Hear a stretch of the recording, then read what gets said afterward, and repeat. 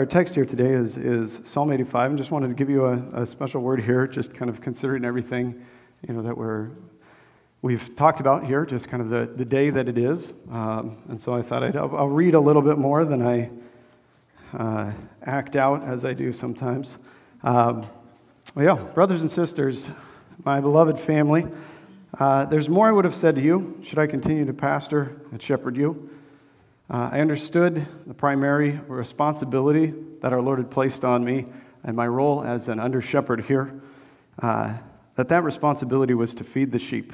And so that's what I have labored to do, I have attempted to do for the past several years.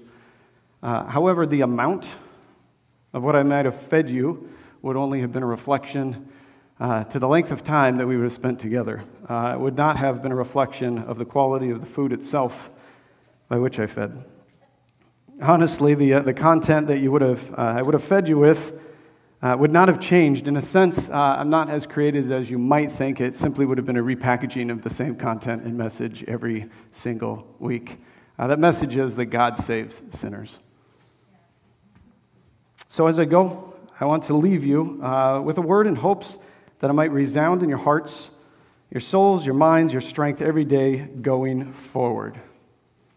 Because God saves sinners, this is my urge. My final urge to you as your pastor is to turn to God and from your sin each and every day. I'll attempt to repackage this message into the tune of Psalm 85 for us today, and that will be my sermon. So, out of reverence for God's word, if you are able to, I'd ask that you would stand as we hear how the Lord has revealed himself to us, specifically here in Psalm 85. To the choir master, a psalm of the sons of Korah. Lord, you were favorable to your land. You restored the fortunes of Jacob. You forgave the iniquity of your people. You covered all their sin. You withdrew all your wrath. You turned from your hot anger. Restore us again, O God of our salvation. Put away your indignation toward us. Will you be angry with us forever? Will you prolong your anger to all generations? Will you not revive us again that your people may rejoice in you?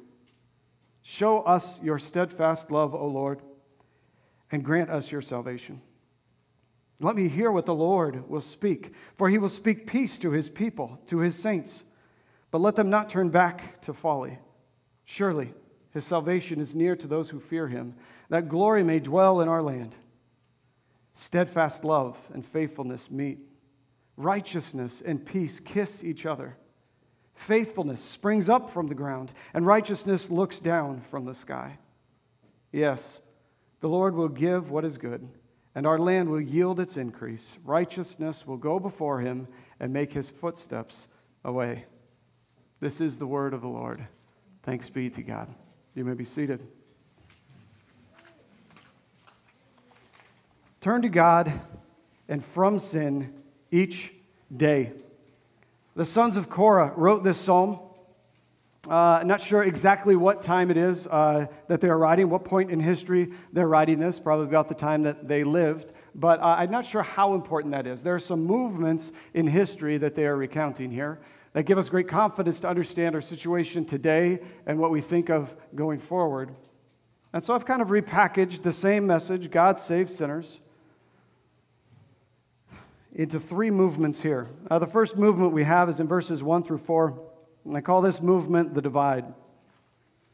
As the Psalms are intended to do, Psalm 85 assures us that remembering God's unchanging character and his unwavering action in the past gives us great confidence to cry out for salvation and restoration today. So let's look. What has God done? If you just follow along here, top to bottom, God has favored the land. God has restored fortunes. God forgave iniquity. God covered sin. God withdrew wrath, and God turned away anger. God did all of these things. Remembering God's unchanging character and unwavering action in the past gives us confidence to cry out. And that's exactly what the sons of Korah are going to do here. Because the next three words that come in verse 4 are this: a plea to God, restore us again. Restore us. Take us back to whatever was there. Something beautiful happened. There is a way of being. The land was good. The situation was great. There was something wonderful. Restore us to that, the sons of Korah teach us to sing out to God. Restore us to that. But even more than that, I want to see, this is a little bit of the history that's there. He uses another word, that third word, again. Restore us to that thing, but it's not restore us to the original right here. They're not just saying, hey, go back that one time, we messed up, go back. He's saying this is something that's happened again and again and again. Restore us back again like you did before. They ask God to restore because they know that God is not simply a God who is favorable to land, who restored fortunes, who forgave, who covered, who withdrew, who turned, but He's a God who specifically restores His people. And so they cry out to Him to say, do that thing that you do. Restore us again. What is that thing they want restored to? We'll find out later on. A word that comes up often is this word peace. In Hebrew, that word is shalom. It's that wholeness, that completeness. Well, I'll actually just read a definition here that theologian, philosopher, Cornelius Plantinga says. He says, in the Bible, shalom means universal flourishing. It means wholeness and delight. He says it's a rich state of affairs in which natural needs are satisfied, natural gifts fruitfully employed. It's a state of affairs that inspires joyful wonder as its creator and savior opens the doors and welcomes in the creatures in whom He delights. Plantinga says, shalom, in other words, is the way things ought to be. That is what we are crying out for God to restore us to. Restore us to shalom, the way it was meant to be. As Plantinga continues to argue in his book, the book's title is Not the Way It's Supposed to Be, which is pretty fitting for his definition of shalom. He says, not the way it's supposed to be. He says, there's been a breach in our covenant with the Lord. There has been a breach in shalom. There's been a breach in this relationship that we have with our God. If you go back, the first word in the psalm is Lord. Capital L, capital O, capital R, capital D. It's not an accident. The typists or whatever, they're not just doing some stylized font here. This is the divine name of the Lord. Lord, the Lord of covenant, the Lord of relationship. This is Yahweh, Jehovah, Adonai. This is our Lord. And He draws into a relationship covenantally so. And our sin breaches that covenant. It goes against what we've agreed to. I will be your God, you will be my people. And so the land needs restored. Our lives need restored. And it may not be always that your situation runs foul because of your sin, but more often than not, when you find that something's gone bad in a situation, there's always sin behind it. Restore us again. And so, we see that this breach in relationship that we have initiated has caused division. It's caused tension. It's caused hostility and separation. Our land seems to be unfavorable. Our fortunes seem to be quite unfortunate. And so we throw up our hands and we ask good questions. How long will you be angry with us, God? Are our kids going to live in this terribleness? He says that. Will you prolong your anger even to all generations? Will you not revive us again? Which acknowledges that we were alive at one time and something has gone wrong. We need life again. We want to have the joy from which we rejoice. Remembering God's unchanging character and unwavering action in the past gives us confidence to cry out for salvation and restoration. And so the divide is there and we cry out. And we find out, though, that this is restored. And it's restored by turning. So our second movement of this song is called The Turn. This is verses 8 and 9. Restoration comes from turning. Or rather, it comes from turnings. There are two specific turnings that happen in this text. You can find them here. The first that we come across as we read the passage is in verse 3. So look there. Verse 3 says, "You withdrew all your wrath, you turned from your hot anger." This is God's forgiveness, that He would turn His holy wrath from us sinners who deserve it. That His anger would be turned to another, for our wages of sin is nothing short of steadfast covenantal love of the Lord. That's the only thing that will turn the anger of the Lord, is His love, is His desire for us, even in spite of our sin. But it's not just there. It's not just on God turning. It's not us waiting until God changes His mind. There's human initiative in this. We have responsibility of this turning as well, and the second turning we find is ours. In verse 8, we see, "The Lord will speak peace to His people, to His saints, but let them not turn back to folly." This is human repentance. It is evidenced by an actual change in directions. We were going to the way of sin and folly, and there is an actual turning, an about face to Christ. And in that turn, it's a change in the direction of our life, because we see that our focus, that our goals, that our motives are all Jesus Christ. Charles Spurgeon, one of the greatest preachers, he said it this way, "It is not that God needs turning from His anger so much as that we need turning from our sin. Our trials frequently arise out of our sins. They will not go till the sins go. As I've said in another way, the land will not flourish until we pull the weeds." Spurgeon says, "Conversion is the dawn of salvation." That is, our turning is the dawn of salvation.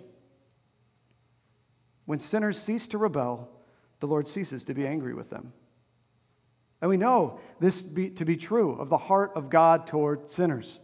Ezekiel 33, God says, "As I live, declares the Lord God, I have no pleasure in the death of the wicked, but that the wicked turn from his way and live." And then it goes on to say, turn back from your evil ways." There are two turnings. One is God in forgiveness, and one is us in repentance.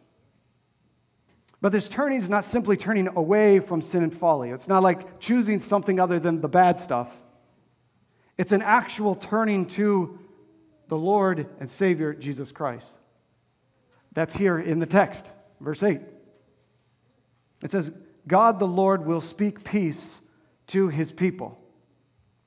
If I insert the Hebrew as I have before, He will speak shalom to His people. And He has spoken His flourishing, His whole, His delightful peace in the person, Jesus Christ. As we continue reading through Scriptures, we'll stop by, just reading right through Psalm, we'll stop by, the prophet Zechariah says it this way, pointing to Jesus Christ as our peace, the peace that is spoken of here in Psalm 85. Zechariah 9 and 10 says, "Rejoice greatly, O daughter of Zion. Behold, your king is coming to you, righteous, and having salvation is he, humble and mounted on a donkey." There's a whole lot more that happens at Palm Sunday than just Jesus coming in to claim His throne. He's bringing with Him peace. We know this because Zechariah 9:10, the next verse says, "I will cut off the chariot and the war horse and the battle bow, and He shall speak peace to the nations." Jesus Christ, our coming King, doesn't simply speak peace. He does that and more. He is our peace.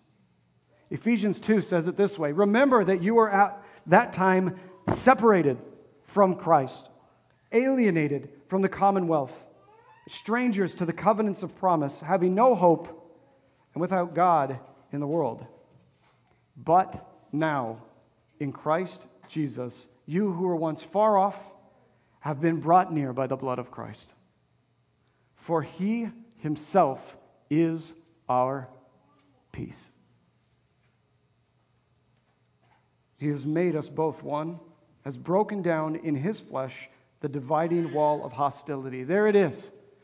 There is a divide from our sin, and there is someone who surpasses that divide, who brings us near, who reaches beyond that divide, and that is Jesus Christ, our peace.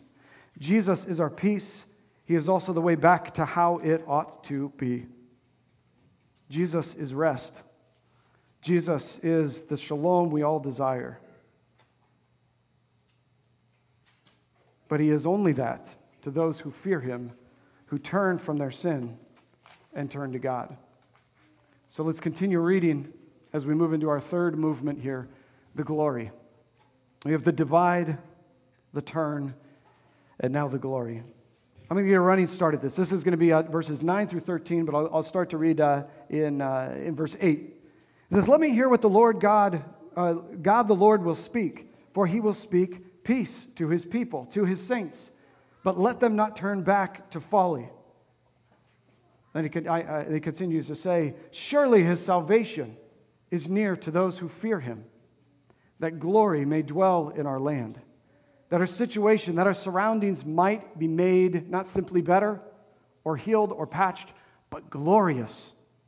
This is that flourishing of shalom." The picture that's described to us here in verses 10 through 13 is one of glorious relationship restored. From withdrawing to drawing near, we see the wrath of God.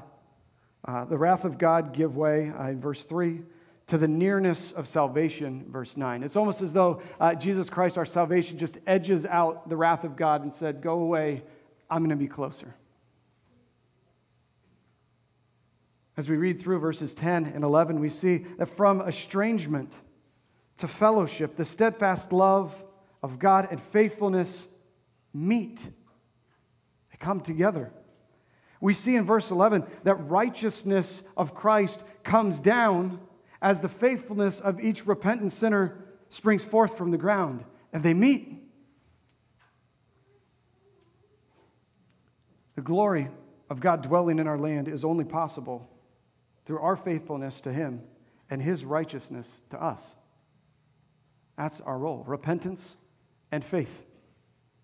And Christ's righteousness then becomes ours. And this the psalmist describes as a great flourishing, a yielding. Yes, the Lord will give what is good. Our land will yield its increase.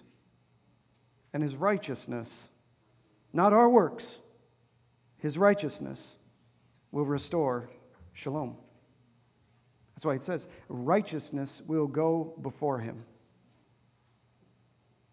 Surely when we hear God's forgiving peace and turn from our sin, he will restore us. This is because the result of our turning is righteousness. That is not by our own merits, but is from heaven, but is from the heavens through faith alone in Christ alone. Only this righteousness that results from the turning of our hearts and the forgiveness of God has the power to cross the divide and restore our estranged relationship, that we might dwell together forever in peace. Dwelling in the presence of God now and forevermore, our land will yield its increase, marked by flourishing, wholeness, and delight. Dwelling with God is, in fact, the way things ought to be. So turn to God and from sin each day. So remember, restoration comes from turning. Not only in God's forgiveness in turning from his anger, but also in our repentance in turning from our folly. It's both and. Remember, as we think of restoration, as we think of renewal, a year of renewal starts with repentance. Restoration and renewal are not things that God owes us, but rather they're consistent actions that God has, does, and will make towards those who honestly confess their sins. They follow repentance. Remember that restoration is not simply a distant academic, one-time overarching all of history movement from hostility to shalom. It's not this big exercise that Christians have and say, oh, somewhere out there we're in this redemptive story. That is true, but that's not all it is. It's very imminent. It's very active. It's very urgent for us. Turning is for us now. It's for the immediate next season that we're embarking on. What sins do I need to take care of before I move into the next season? Do I harbor bitterness? Do I harbor anger? Do I harbor lies or wrongs that I've done? We need to come clean always before God and one another. If we ever hope to step into something that is restorative and renewing. But even more, it's urgent for us today. And as Plantinga describes it, I love this description. It says, turning from our sin, because of our waywardness, because of our proneness to wander away from the way of God, because of that, he says, dealing with our sin, confession, is like taking out the garbage. Once is not enough. We keep filling the trash can, even though we come here. That's why we do this every single week. We confess our sins every week, because we got to take the garbage out every week. One day, we won't. One day, we won't have that confession of sin. And that is when we will be truly and purely worshiping together in the presence of God. And that will be a sweet, sweet day. And so as I leave you, I'll leave you with words that Jesus leaves his disciples. Because I could say whatever I want and be sentimental and emotional, but I think I could give you something much better, and that's Jesus Christ. And what he says to his people is this. In John 14, he says, "These things I have spoken to you while I'm still with you. But the Helper, the Holy Spirit, whom the Father will send in my name, he will teach you all these things and bring you to remembrance all that I have said to you." And then he says this. He says, "Peace I leave with you. My peace I give you. Not as the world gives it, do I give it to you. Let not your hearts be troubled, neither let them be afraid." And isn't it so sweet that when we have the peace of God dwelling in us, that it expels all fear? Let's pray. God, we thank you that you use the word turn a woeful amount of time in the Scripture, because we bring sin a woeful amount of time to our lives. Thank you for being a God who is gracious enough not to say, "Enough, be gone with you," but you extend an offer for us to turn. Thank you. And thank you that when we do turn, you make it a real thing, not just a defeating, yeah, you win, God, but an acknowledgement that you have, in fact, defeated sin once for all. And so that when we do turn, you truly can forgive us. You truly can restore a relationship with us. You can truly give us Christ's righteousness, though we don't deserve it. So many of these things we don't understand. You do something far beyond what we can comprehend when we say, "I'm sorry." Because you are always steadfastly saying, "I love you." Thank you for this. And thank you for leading us in the way forward. Thank you for giving us your peace.